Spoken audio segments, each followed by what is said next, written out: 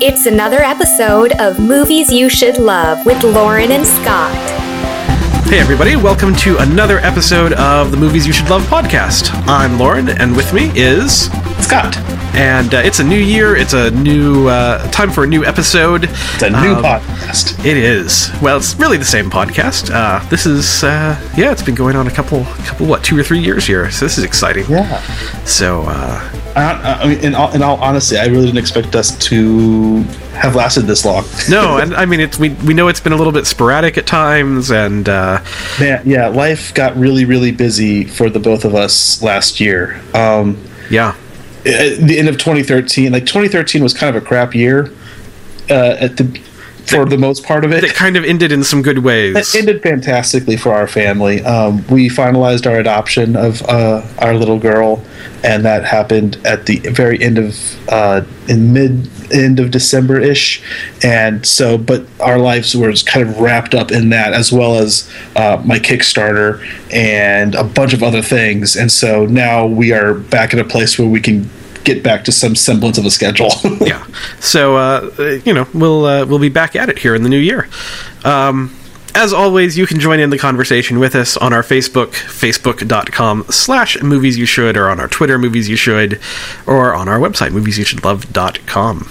And I want to take this quick moment just to thank everybody who has been continuing to find us, who has been continuing to post things, despite our lack of updating with a new episode. People continue to find our Twitter feed, our Facebook page, and they are contacting us and saying things and kind of throwing their 2 cents in about movies that they're watching. And I love it. Yeah, no, it's great. Keeping this conversation going. Yeah, it's very great, and we will, we are dedicated this year to continuing the excellence somehow. So continuing the excellence somehow. That should be our slogan. We need to make shirts.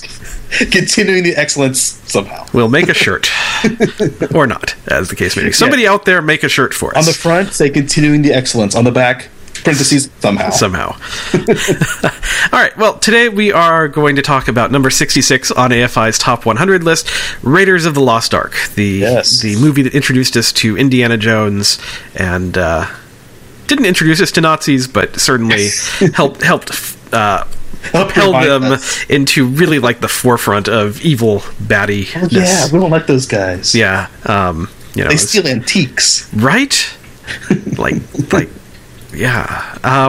But before we get to that, this has been movie season. We have been inundated not only with like Christmassy gifts and New Year's resolution-y things, but we've also had tons of movies that have been available for the watching.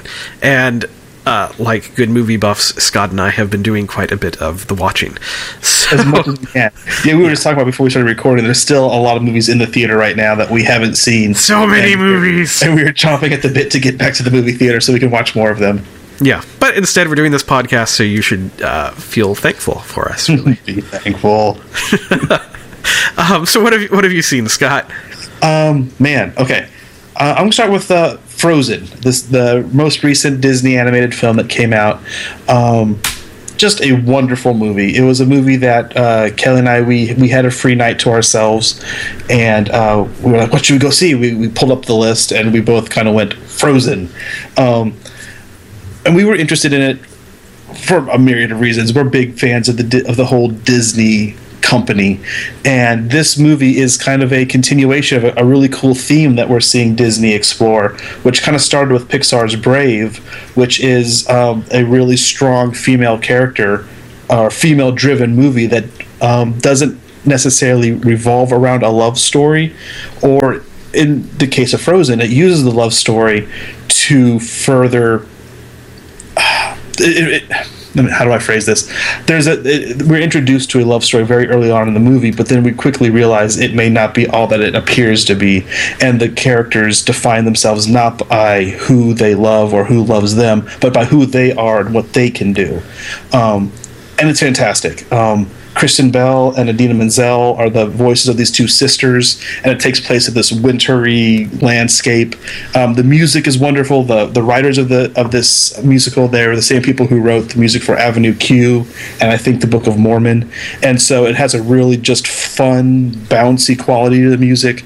and full of laughs, and it's the kind of movie that I can't wait to show my little girl and be like, look, here are two princesses you can choose from, and I would have no problem with her choosing either one of wanting to be like, because they're not like Ariel, who, you know, sells her soul and changes her loses her own voice and changes her body so she can, you know, appeal to a man who she's never allowed to speak to.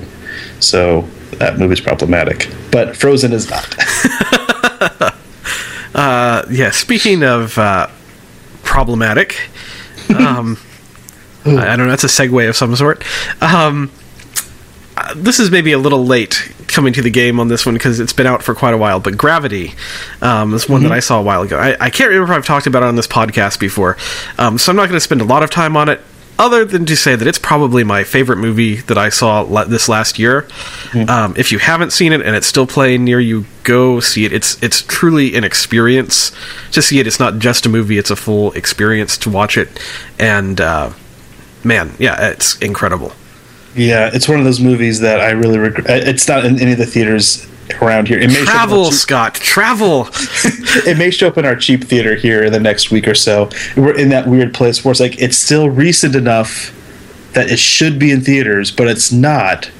But it's not on DVD or Blu-ray, which means it may show up at the cheap theater. And if it does, I will be there. Yeah, it's amazing. So, yeah.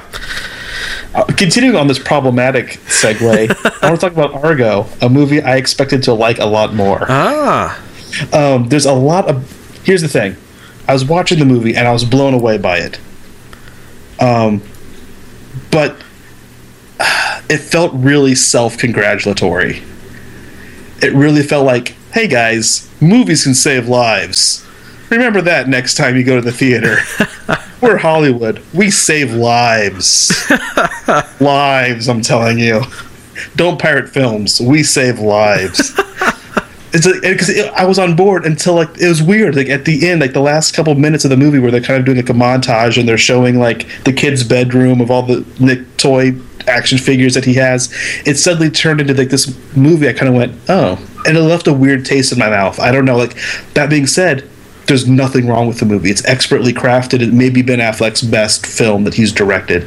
It's awesome. But something about the end of it just made me kind of feel like, oh, this is why it won all the awards. Of course it's going to win that, because it's kind of patting itself on the back of how important not just this movie is, all movies are. It was weird. I don't know. I didn't like it as much as I thought I would. Interesting. That very different take on it than what I had. That's okay. That's why we... no, you're wrong. No, I'm kidding. Great to be back.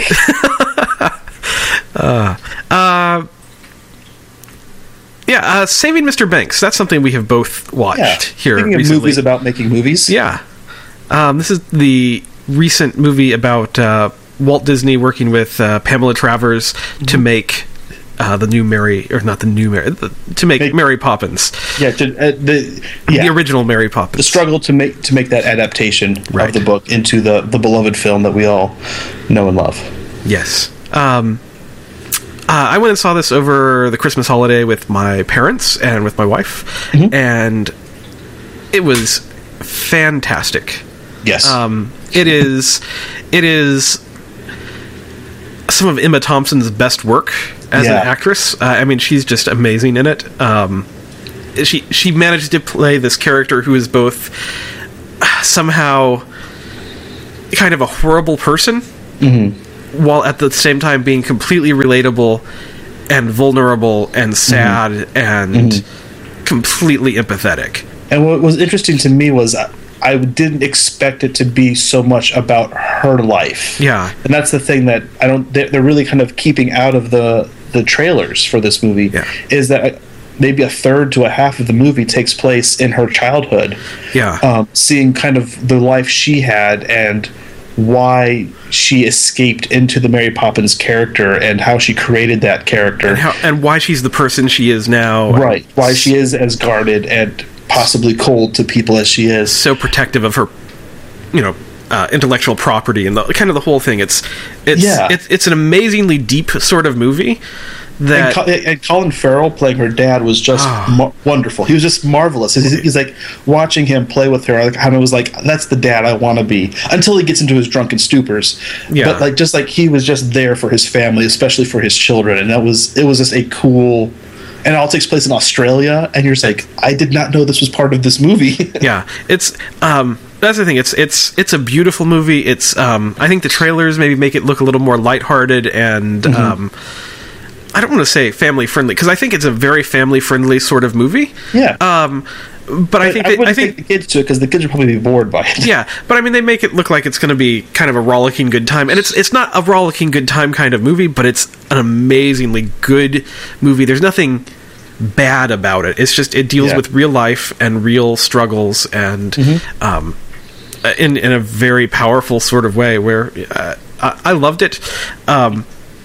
The other thing that I would say about it is that I think there have to be probably dozens upon dozens of great stories about Walt Disney out there. I mean, a man who builds, Walt Disneyland, and who creates the first feature-length animated cartoon, and starts all of these television things. Like, there have to be amazing stories about each one of those aspects of his life.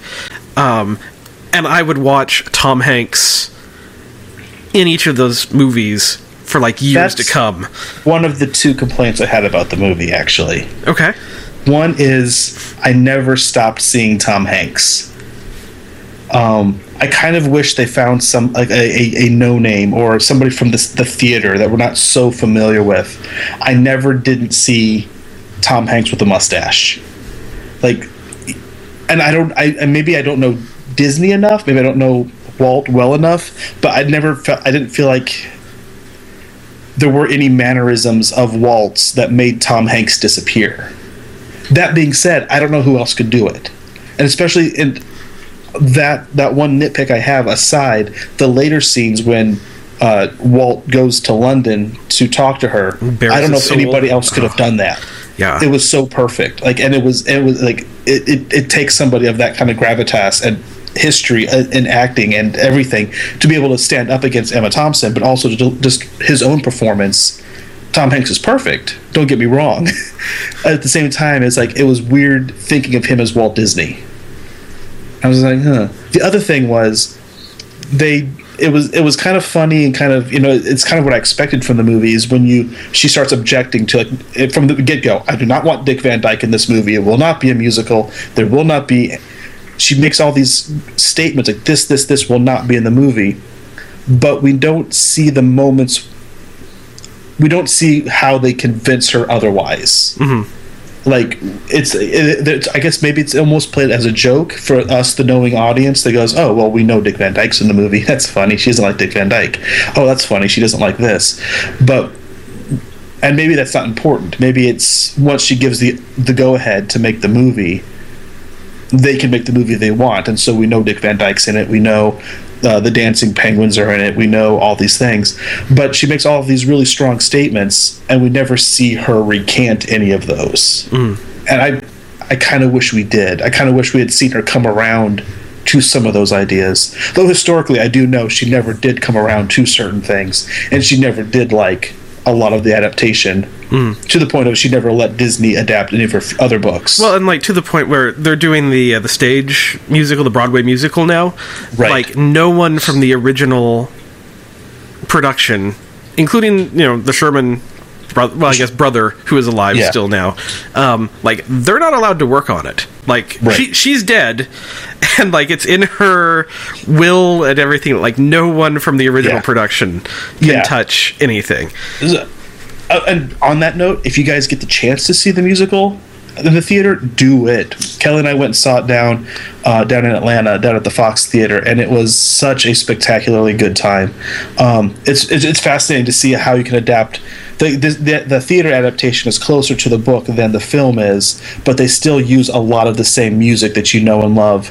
Supercalifragilisticexpialidocious in there, Spoonful of Sugar, Let's Go Fly a Kite, but it's told in a different way, and the songs come out in a different sort of way, and they pull off some literal stage magic where you just go, how did they do that? I have no idea how they did that. That's wonderful, and it's live and in front of you. So yeah, those are my two little nitpicks that which really aren't. I mean, it's not to slam the movie in any way. It was just like I was kind of hoping to see her recant some of those things, or to give in to some of those things, and you never really do. You just kind of see her being really, stern and like, no, this will never be in the movie, and we're sitting there going, well, it is. Yeah, well, I think you're probably right. Is that I think as they workshopped it, they're in the studio with the recordings and everything. My guess is that they didn't sway her on very much. Yeah. And it wasn't until she gave just like signed the approval that they could do They made the movie they wanted to make. I did love that when she demands that they record all the sessions. As soon as I saw that, I leaned over to Kelly. I go, I want to hear every single one of those recordings, and you get to hear one of them as the credits play, which I loved. But like if they could ever release that like as a book, like an audiobook, I would listen to that.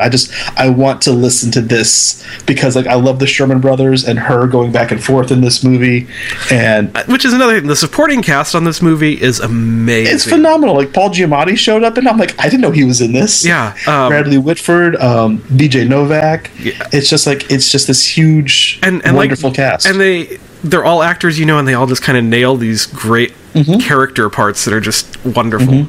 So that was absolutely a fun surprise out of the movie as well. Absolutely agree. Very cool. I want to talk about The Hobbit: The Desolation of Smaug. Let's do it. Which up until last year I called The Desolation of Smog. I had no idea. I was mispronouncing it my entire life. Okay. I really expected to not like this movie. I had a couple of things going into this movie. One is, I got glasses last year for the first time in my life, and Kelly and I were here. I finished a video project. I was like, we have the afternoon. Let's go catch a matinee. Let's go see The Hobbit. It plays in 15 minutes, and we ran and we smuggled Taco Bell into the theater. And as we get there, I'm like, 2 for the 115, please. And they're like, oh, that's the IMAX 3D. I was like, oh, so it's not really a matinee now. Now all of a sudden it's a $13 ticket. That's fine. We can do it. All of a sudden I'm holding the glasses and I go, oh, this is what everybody's been talking about.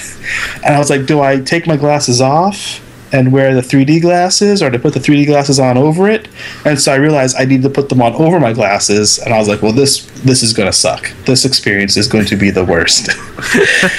So I had that. Then there was the first Hobbit movie kind of wasn't my favorite movie in the world. It wasn't terrible, but I kind of, at the end of it, I went, maybe I don't like fantasy. I don't like Game of Thrones, and I didn't enjoy this, so maybe fantasy is just not my thing. And so I kind of went into it going, but this is a movie I have to see in a theater. Mm-hmm. I'm going to see it. The other thing going against it is I have a bad experience, I think, with Lord of the Rings in the theater. I own the extended editions on Blu-ray, and we love them. We watch them at least once a year. I love the world of Middle-earth. But like the Two Towers kind of bored me in the theater. Like I would remember at the end of the movie just like wanting the Nazgul dragon to eat Frodo just so it could be over with it. I'm like, dude, eat him! Sam, you jerk! You pushed him out of the way! This movie could have been over! And it wasn't until the extended edition came out that I really appreciated the movie, because I think the 45 minutes they cut out of that movie makes it. Yeah. Because when you cut those 45 minutes out, it is just a lot of running around. So I went into this movie with some baggage. Low expectations, one might say. Yes, thoroughly enjoyed it. Thoroughly. Like I walked out and went, that was really good. And so I also have to review this movie as someone who has not read the books. I know there's been some controversy around this specific movie because a big portion of it apparently does not appear in the book in any way. I don't know about that. What I do know is that Peter Jackson has managed to craft a very entertaining second chapter in a trilogy that probably shouldn't exist. That's the other thing. It's like I still have this grudge against the fact that we have these we took one fairly short book and turned it into a trilogy. Really, really good. It's a very strong, action-packed movie from beginning to end. It doesn't really ever let up. So I don't know how that is with matching the tone of the book, but it kind of begins, and the dwarves, and the one hobbit are on the run, and we have a big action sequence in the forest with spiders that is terrifying and needs to be cut from the movie because it's spiders and they're huge. Like if you think of like Shelob in Return of the King, like times that by 10, and they're just everywhere because they're these huge spiders, and it's just yeah. And it keeps on going. There's a couple things about this movie though that still kind of that do rub me the wrong way, and it's not terrible. It's just like it's a stylistic choice, I think, of Peter Jackson's, and that is almost everything is computer animated at this point. Like even the orcs, which I don't completely understand, since they weren't in the first movie, right? Like the big bad guy in the first movie was that white orc, and he was computer animated, and they introduced a new bad orc who's also computer animated, and all the orcs until like the first, I would say 90% of the time, they're animated, and then there's a fight at the lake town, and all of a sudden they're not animated anymore because you can tell, and one of them gets captured and is taken to the king, who's the pie maker from Pushing Daisies, and that orc isn't animated, but it's weird because you're watching and it's really good computer animation. I mean, it is solid, but it's computer animation. Like you can just, when you see that guy and he's making faces that kind of remind you of Smeagol and Gollum, and then you turn and you see this other guy who's clearly an orc in the costume. They're just different. They're completely different looking, and I don't understand why that is. And like, I don't know. I feel like an old man, kind of going, "Well, I don't understand why this is," but I kind of don't, because it's like they don't ever really do anything that would demand them be animated. They're big dudes, but they're not. They're also not giving performances that would require, Shakespearean actors to play them. Well, this is kind of how I felt, because I haven't seen the newest one yet. This part 2 of 3 yet. But that's how I felt very much about the first movie, is that it was very it was unnecessarily animated. Yeah. And in ways that it felt like it was trying to recreate almost Fellowship of the Ring, kind of, scene by scene. We talked about this a lot in our episode about that, but I mean, it's you meet up in the Shire, and then you go and you've got an encounter with things, and then you've got the big bad orc that's chasing you, and and it's stuff like that. But what I didn't understand in that first movie, and part of my hesitation in going to see this one, I will see it, definitely, but it hasn't been top of my list to go see because I had enough reservations after seeing the first one, is that it feels unnecessary to me at this point. Like, it's almost like spectacle is getting in the way of storytelling, or that spectacle has grown so large that we're forgetting to kind of humanize it or to ground it in any form of reality. And I don't know why. I don't know why we can't use humans, or why we can't do certain things practically that maybe ground the feeling of the movie into something that feels a little bit. Man, I hate this. A lot of people say things like, refer to it as video games or that kind of thing. It's not quite that, but there's that element of it's just it's. It is interesting. Our video games are becoming more cinematic, and our cinema is becoming more video game. Yeah. But I think you're kind of you're circling around an idea here, and I think it's kind of telling, because the most compelling character in this movie for me this afternoon was an elf named Tariel, played by Evangeline Lilly, who apparently does not appear in the Hobbit books at all. Is not even in the she's not in any of Tolkien's writing. He's completely fabricated for this movie. But there's something going on behind her eyes. Like, there's a real human interest there. Like, I was like she shows up and she could very easily be the Liv Tyler of this trilogy, and you're like, okay, that's fine. That's fine.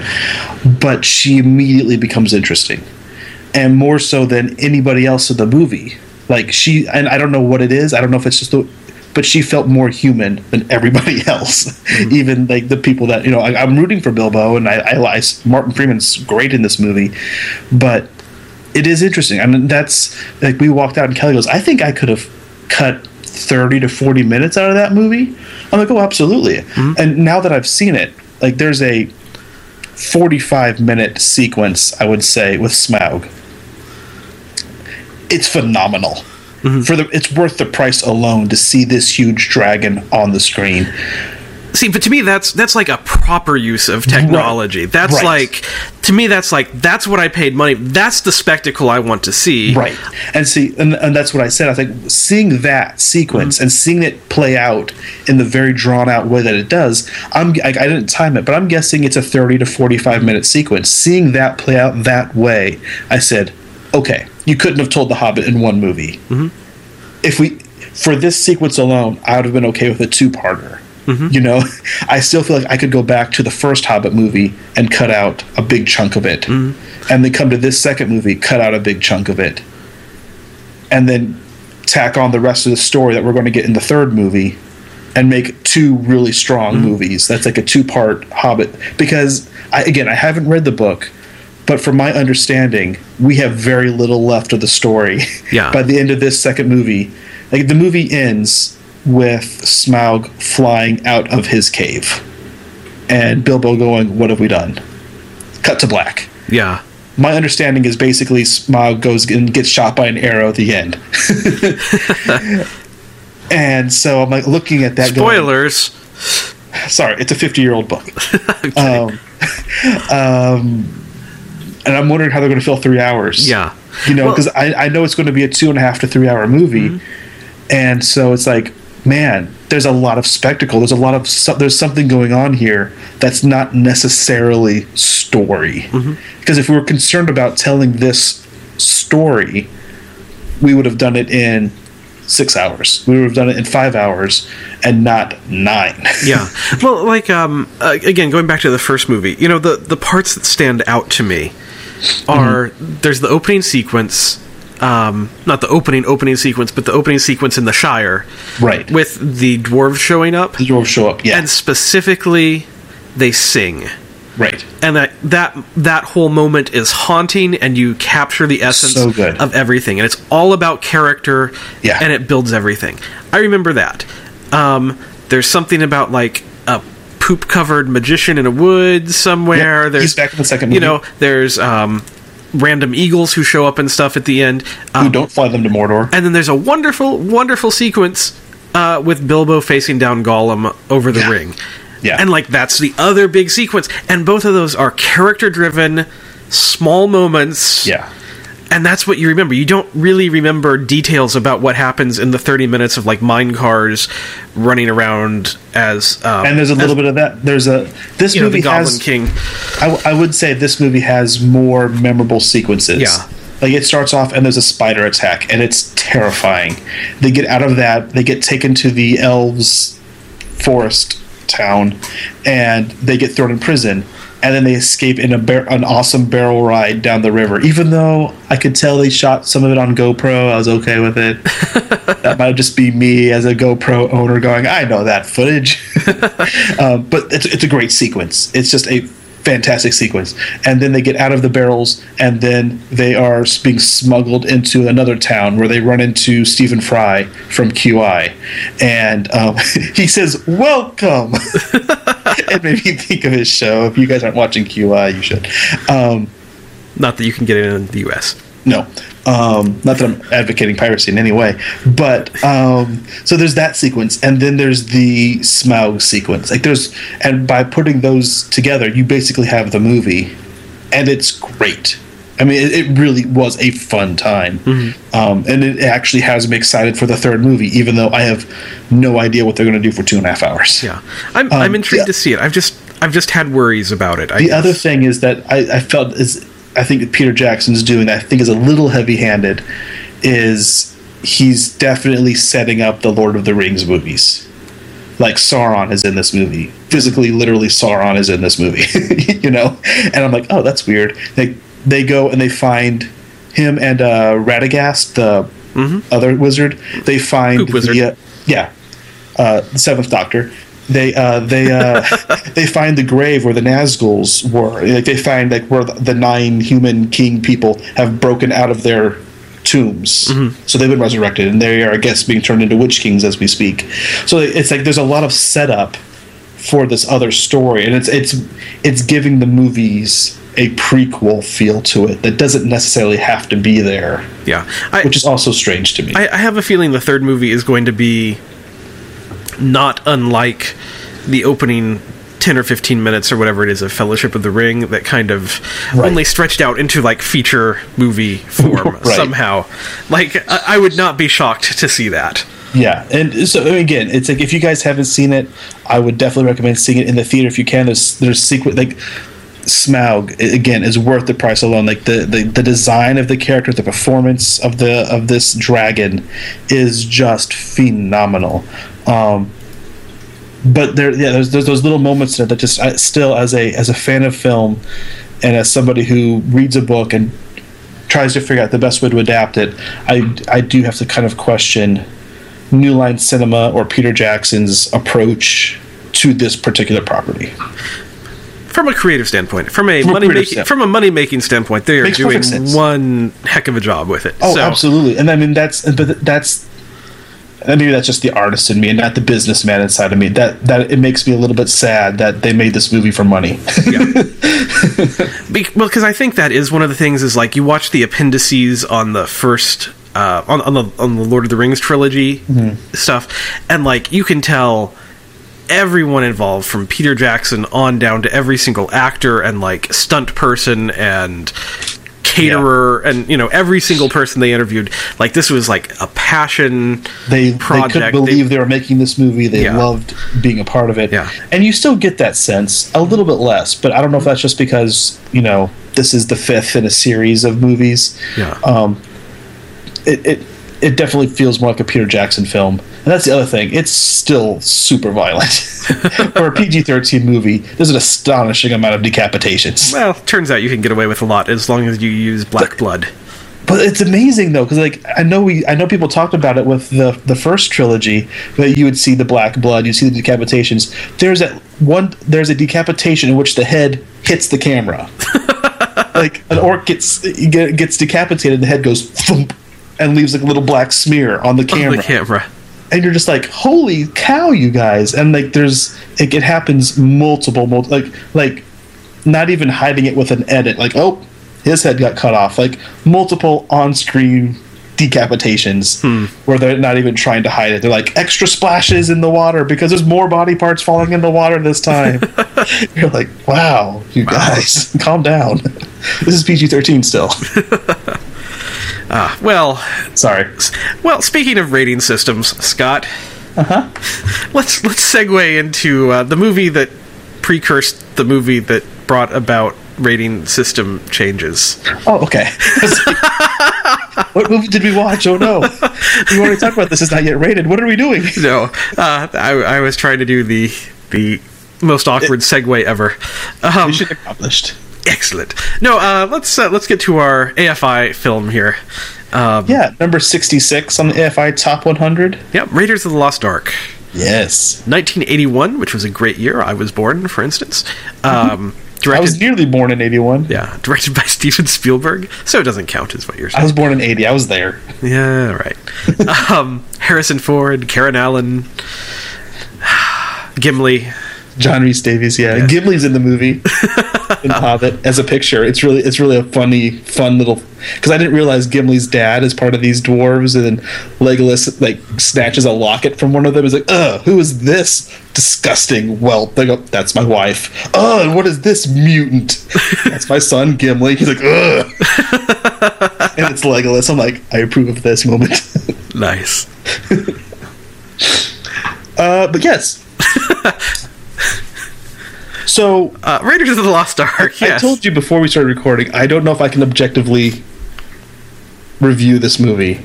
Yeah. Like, I adore the Indiana Jones movies. I've said, I haven't always said, I've said it ever since the fourth movie came out. Even a bad Indiana Jones movie is better than most movies. Yeah.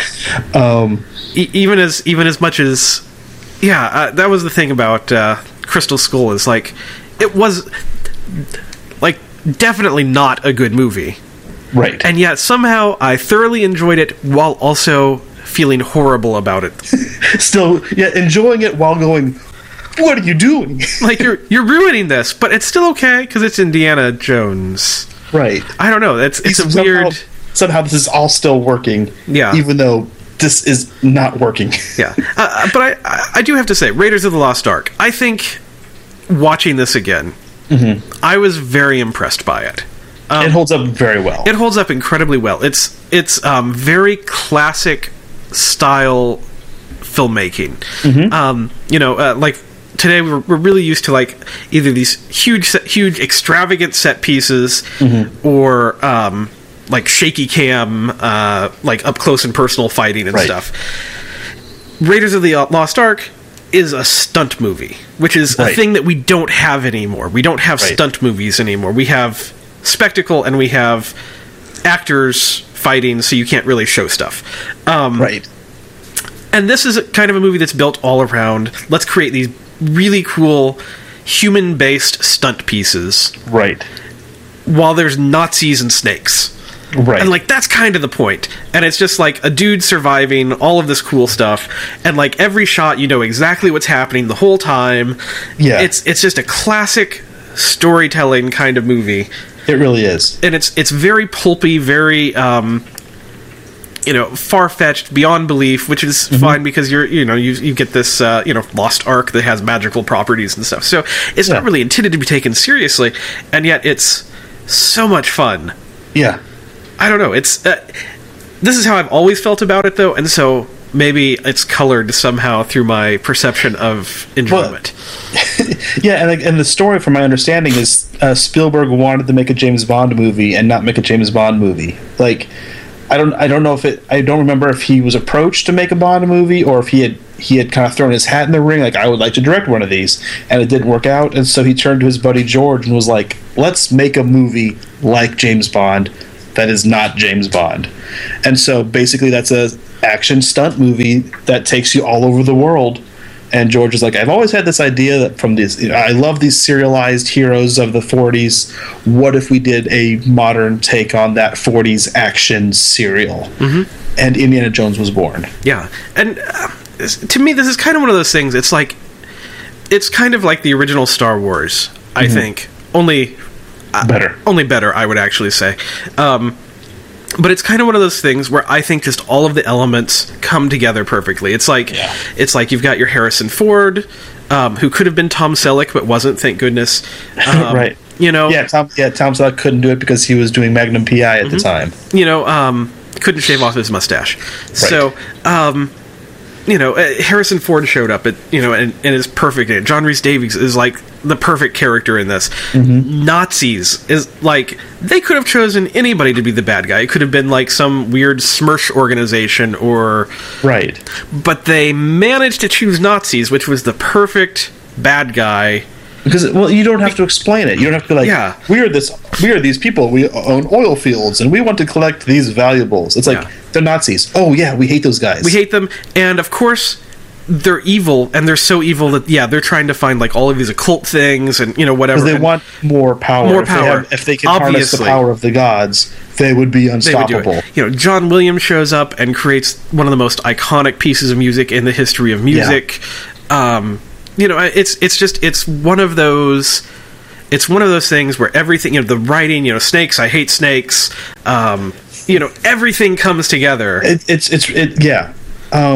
The character of Indiana Jones is so great too, because it's the perfect timing. It's 1981, which means we've just come out of like these new kind of heroes that we're seeing like in movies like The French Connection, all these other movies from the 70s, where you have these gritty kind of gray. Morally gray characters that are real people, so when they get punched, it hurts. When they get shot, they die. And that's who Indiana Jones is. And then they throw him in this over-the-top action spectacle, where it's like, it's over the top, and there's these huge things that are going on. He's running from huge boulders, but you fear for him and you root for him because when he takes a punch, he takes a punch. Yeah, there's blood. There's not extravagant amounts, but but he's definitely in pain. He's not good at what he does. Yeah, he's just the best man for the job. Right. Yeah, he's a teacher. He's an archaeologist. He really doesn't have any business going toe to toe with Nazi goons. He happens to be smart, and he happens to know just the right people and things and arcane knowledge to get through everything. I mean, it's almost in its own way. It's a whole genre onto itself. It definitely created a genre. Yeah, and I think that's kind of amazing, and that it was embraced as such a, because it could have been, it could have been horrible. Yeah, I think is really the thing. It could have, if we had started with Kingdom of the Crystal Skull, it never would have gone anywhere. Yeah, it had the potential, just like Star Wars did. Which is why I compare, because I think they're kind of that same sort of thing. It's this thing that hadn't really been done well. Star Wars could have turned into The Last Starfighter. It had the possibility to be that. And if I love The Last Starfighter, yeah, but it's not. You're absolutely right. You're absolutely right. Yeah, and that's what could have happened with Indiana Jones. Yeah, and it didn't. And it's also, I think, it's two budding artists combining all the right influences, because you have George Lucas, who there's 1,000 things you can say about him. The thing I will always say about him is that he's a great ideas person, and so he shows up and goes, remember those heroes from the 40s that weren't superheroes, people that you could root for, and there were cliffhangers at the end of these stories, and you wanted them to live. Let's tell one of those stories. And then Steven Spielberg shows up, and this is the reason that we chose this movie to follow Lawrence of Arabia. His favorite movie of all time, he says, is Lawrence of Arabia. And you see that style of storytelling, the way he sets up the camera, where you have these really big wide shots that make you believe that Indiana Jones is in trouble because it's not a stunt person. It's Indy. I can see him. He's right there. It's like it's combining that with his love of all of these other classics. When you watch this movie, I'll reverse that, because I saw Raiders of the Lost Ark first. You go back and watch Casablanca, and you're going to see Raiders of the Lost Ark in that movie so much. And it's Spielberg taking his love of his own movies, but then also going back and going, okay, we're going to tell a 1940s story.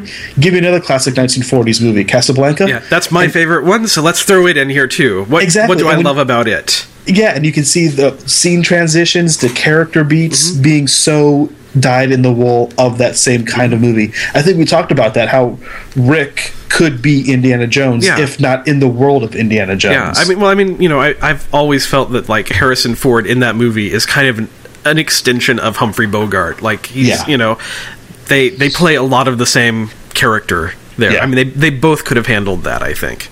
Absolutely. It's, yeah.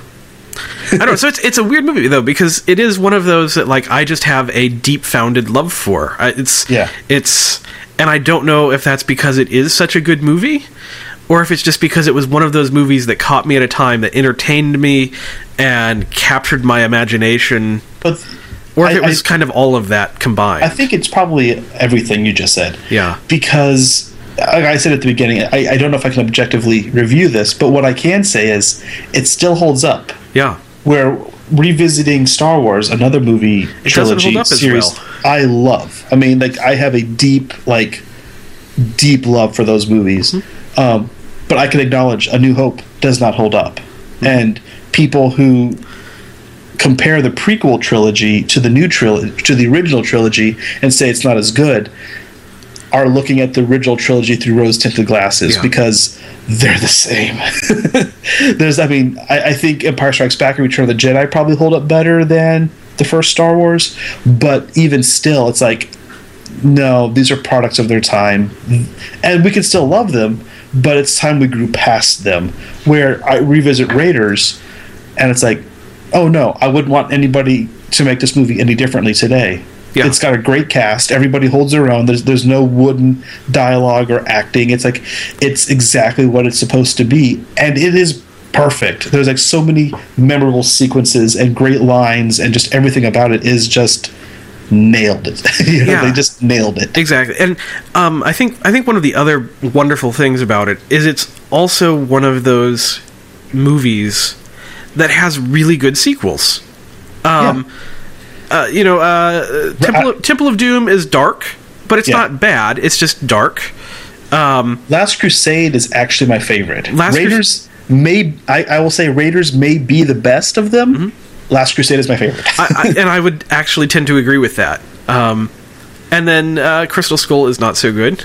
It's not bad. It's, as you said, it's like it's still incredibly watchable.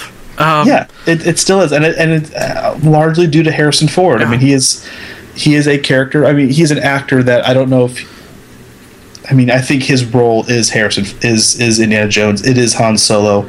It is even the early Jack Ryan films. Mm-hmm. He embodies a certain type of hero that I don't think he's been able to constantly portray, and so I think he kind of suffers sometimes from being miscast or just maybe not quite having the acting chops of other people. I don't know. Yeah. But that being said, he will always be Indiana Jones, and that is a great thing to be because he's a smart, intelligent, educated superhero with no superpowers. No, he has a whip.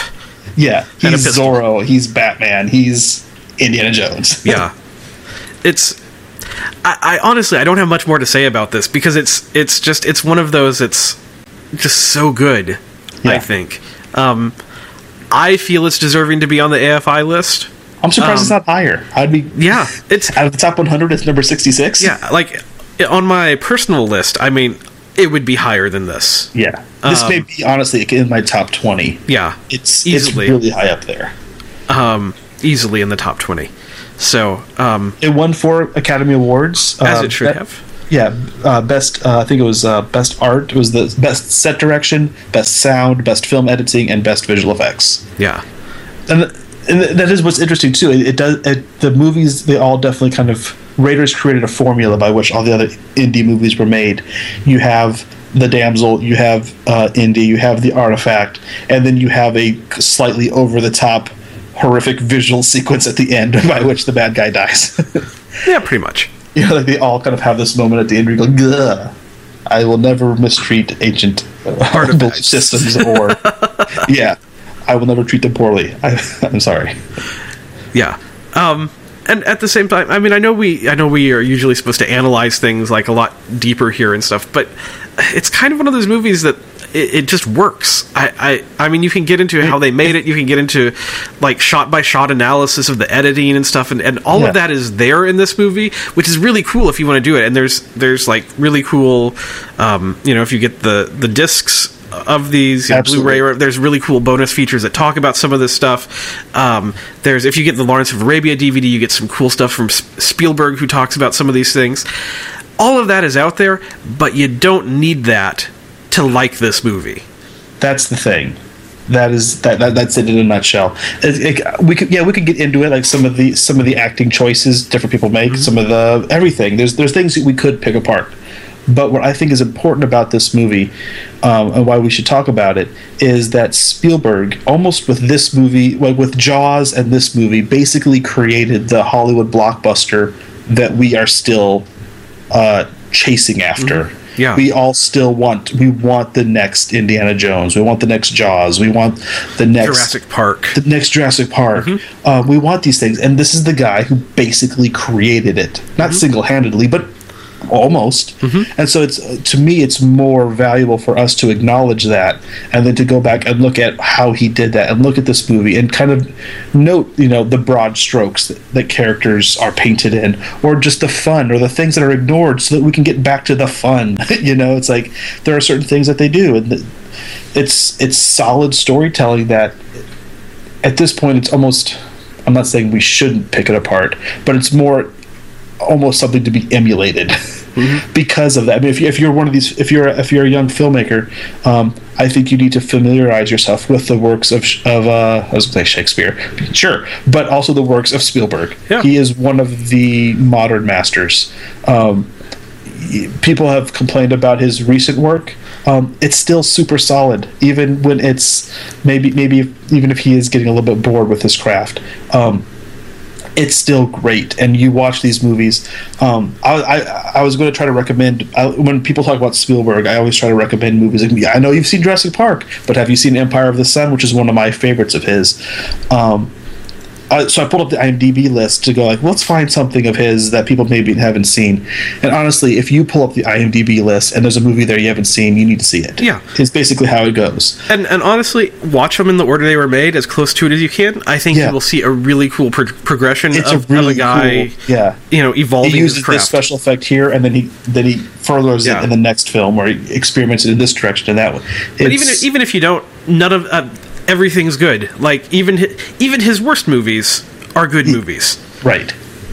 And he has such a clear style. He has such and so what's fascinating is like if you start really getting into directorial styles, and when you know, okay, so he really liked David Lean, especially David Lean's Lawrence of Arabia, and then you see how he approaches that and how he uses that to tell the stories that he wants in the ways that he wants. It's fascinating to see a movie like AI, where his style butts heads with Stanley Kubrick's, who he's trying to emulate because he's trying to tell a story that was Stanley Kubrick's, but he wasn't able to tell it, so he's trying to do it, and how it doesn't quite work.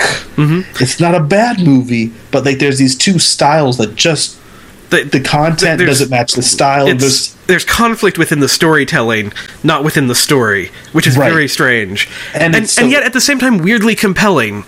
Right, it's still a fascinating movie, but you're like, this isn't working. Yeah, why isn't it working? And that is really my recommendation from this point, from moving from this point forward, is do that. Also, if we're talking about these guys, and if obviously we're all here because we all love movies. Mm-hmm. Look at your list of movies that you love, your favorite films, the films that you own or the films that you always go back to. Find out who directed them, and then find out who they like, because there's certain people, Quentin Tarantino just goes like, these are the people I love, and who he likes, what movies he's emulating with his next film. Mm-hmm. You see that it's out there. But there's other people that it's a little bit harder to see. Like with Spielberg, I never thought about it. He seems to have such a clear style that is just his, that I figured he went to film school and was like, well, this is how I'm going to make a movie. And then to watch Lawrence of Arabia and be like, oh, this is practically a Spielberg film. Mm-hmm. It's fascinating and just so much fun. And then if you're a filmmaker, then acknowledge who your people are, the people that inspired you to go where you are, and then see if there's more things you can learn from them. Everybody who's out there working today has inspirations. It's not this art doesn't happen in a bubble. It's very much collaboration and inspiration from other sources. And definitely find where yours is. You'll find really cool films if you start digging into people who you already like, into the stuff they like. You'll find stuff you never imagined you would watch, and yet at the same time, you'll love. Or you'll find those movies that you may have already seen them. You're like, you like that movie? Why did I did not like that movie. Yeah. Didn't rewatch it through those new glasses. Rewatch it going, okay, so Spielberg liked this movie. What did he like about it? And you may find the movie a completely different experience. Yeah. So, anything by Spielberg is definitely the next thing to go watch after this. What are some other movies kind of in this? Because we said Indiana Jones kind of recreated a whole new genre that, maybe the RKO serials of the 30s and 40s sort of had done, but here we are. Where can people head next, other than just a Spielberg movie off the shelf? Right. I mentioned Casablanca earlier. Rewatch it. It's a great movie. Yeah. Even if you're not watching it because of this, just watch it again. It's a fantastic film that you should watch often. I know we've talked about it multiple times on the podcast, but Casablanca. Yeah. Movie that I really like, and I don't believe in guilty pleasures. I believe you should just enjoy your stuff and just be okay with it. So I can say that I really enjoy The Mummy. The first one. I think that's definitely a franchise that got worse with each installment. About the time that the CG scorpion but the Rock. CG Scorpion The Rock showed up. He kind of went, okay, we're done. Which they could probably do that well today, but at the time, not so much. They were being daring when they shouldn't have. Yeah. I enjoy the first one. It's silly. It's over the top. It's goofy. It's fun. It owes just about everything to Indiana Jones. It is, and it is. Somebody sat down and was like, "We're going to write the next Indiana Jones movie with a little bit more comedy in it, and a little bit more darkness." Yeah, because it has all of that. It has the creepy special effects with the bad guy, and it has, the character of Rick in that movie, played by Brendan Fraser, definitely plays the part for more laughs than Harrison Ford did. But it's written that way, and I find it it's just a fun popcorn film that I dig it up every couple of years. I'm like, I'm going to watch The Mummy again. Scarabs, I hate scarabs. Right? Why not scarabs? Wait, they don't say that. Yeah, no, those are quality recommendations. A couple others that I would say here. I mean, there's obviously all of the just like the straight up ripoffs of kind of like Indiana Jones. You've got your Tomb Raiders and your National Treasures and that kind of thing. In your video game world, you've got Uncharted and the best Indiana Jones property. Well, there's two of them really. The two best Indiana Jones properties that are not movie properties. There is an old video game called Indiana Jones and the Fate of Atlantis, which, if you have not played it, I believe it's available on Steam right at this moment, so go find it. It's probably like $5 or something like that. It's worth every penny of it. It's old. It's a point-and-click graphic adventure. If you have no idea what that is, don't worry about it. Go play it. It's an amazing Indiana Jones story where he goes and finds Atlantis, which is truly like the story that you want to see Indiana Jones do. Like they were looking at, when they did the new Indiana Jones movie, they were talking about using that script from that and adapting that into the new movie, and then they didn't, and they went with the weird aliens and stuff. Anyhow, much better script. Fantastic. It's an amazing story. It's like, and you get to play it as Indy. You get to punch Nazis and stuff. It's great. It's brilliant. And then the other thing is the Young Indiana Jones television series. If you missed this when it was on, this proved that Indiana Jones was a character who didn't have to be just Harrison Ford. Like, now that you knew he grows up to be Harrison Ford, he can be anything as a young kid. And so, because he can be anything, they literally let him go and do everything. He becomes the most important character of the 20th century. He is there for everything. He meets everybody. Like, whether it's helping Edison with like early motion pictures and light bulbs and the things. Irish Rebellion. Yeah, like he's everywhere. Yeah, he's literally in everything. You meet his parents, you start understanding like who Sean Connery was back in the day. Like, it's a really cool show. It stands up really well even today. There's tons of actors, well, mostly well today. The caveat I would throw in is the best ones are the ones of less young Indiana Jones. Yes. Sean Patrick Flannery plays like 20s Indiana Jones. The ones where it's like 8-year-old Indy. The 8-year-old ones don't hold up as well because it's trying to make Indiana Jones a kid, and some of those adventures are interesting, but I found that those episodes don't hold up as well. Which is interesting because when the show first came out, I was like 10, and those were my favorite. I was always a little bit bored by old Indiana Jones. Yeah. And then definitely the Sean Patrick Flannery ones are the stronger episodes, but even the ones where he's a kid are not bad. They're just not quite as So definitely check that out. It's available at least on DVD. I don't know if they've done any kind of Blu-ray releases or anything with it. Not that I'm aware of yet, but they're all on DVD, definitely. So that's another great thing. Just a couple others, like The Rocketeer and Sky Captain in the World of Tomorrow. Those are both like really cool, pulpy, comic booky, sci-fi-y, Indiana Jonesy action pictures that basically owe everything. Like there's Nazis in both of them, and there's if not, I mean they're not like they definitely owe to. They don't. I wouldn't say they belong necessarily in the exact same genre as like the Indiana Jones movies, but I think they're like close cousins. Right. That's what I said. He kind of brought back that serialized hero, and so they kind of went, what other pulpy characters are from that time. That era, or characters that we can create and put in that era, in that style. They're definitely that.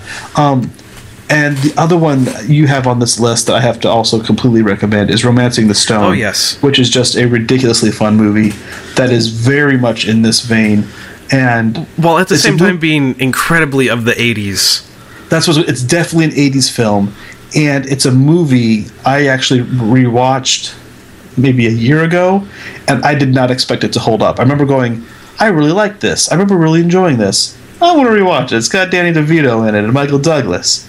And I was like, this is a good movie still. It's a lot of fun. It really is. It's it holds up in a kind of a weird campy 80s sort of way almost. Mm-hmm. It's 'cause it's kind of told like as a steamy romance almost. Right, because the main character is as a romance writer, Kathleen Turner. Yeah. And so she starts telling this story, and then she kind of gets pulled into her own story, or she becomes the heroine of her own story, and it's nice. Yeah, it's pretty good. So that's a whole bunch of stuff that you can go watch that all in one way or another owes itself to Indiana Jones, to Raiders of the Lost Ark specifically.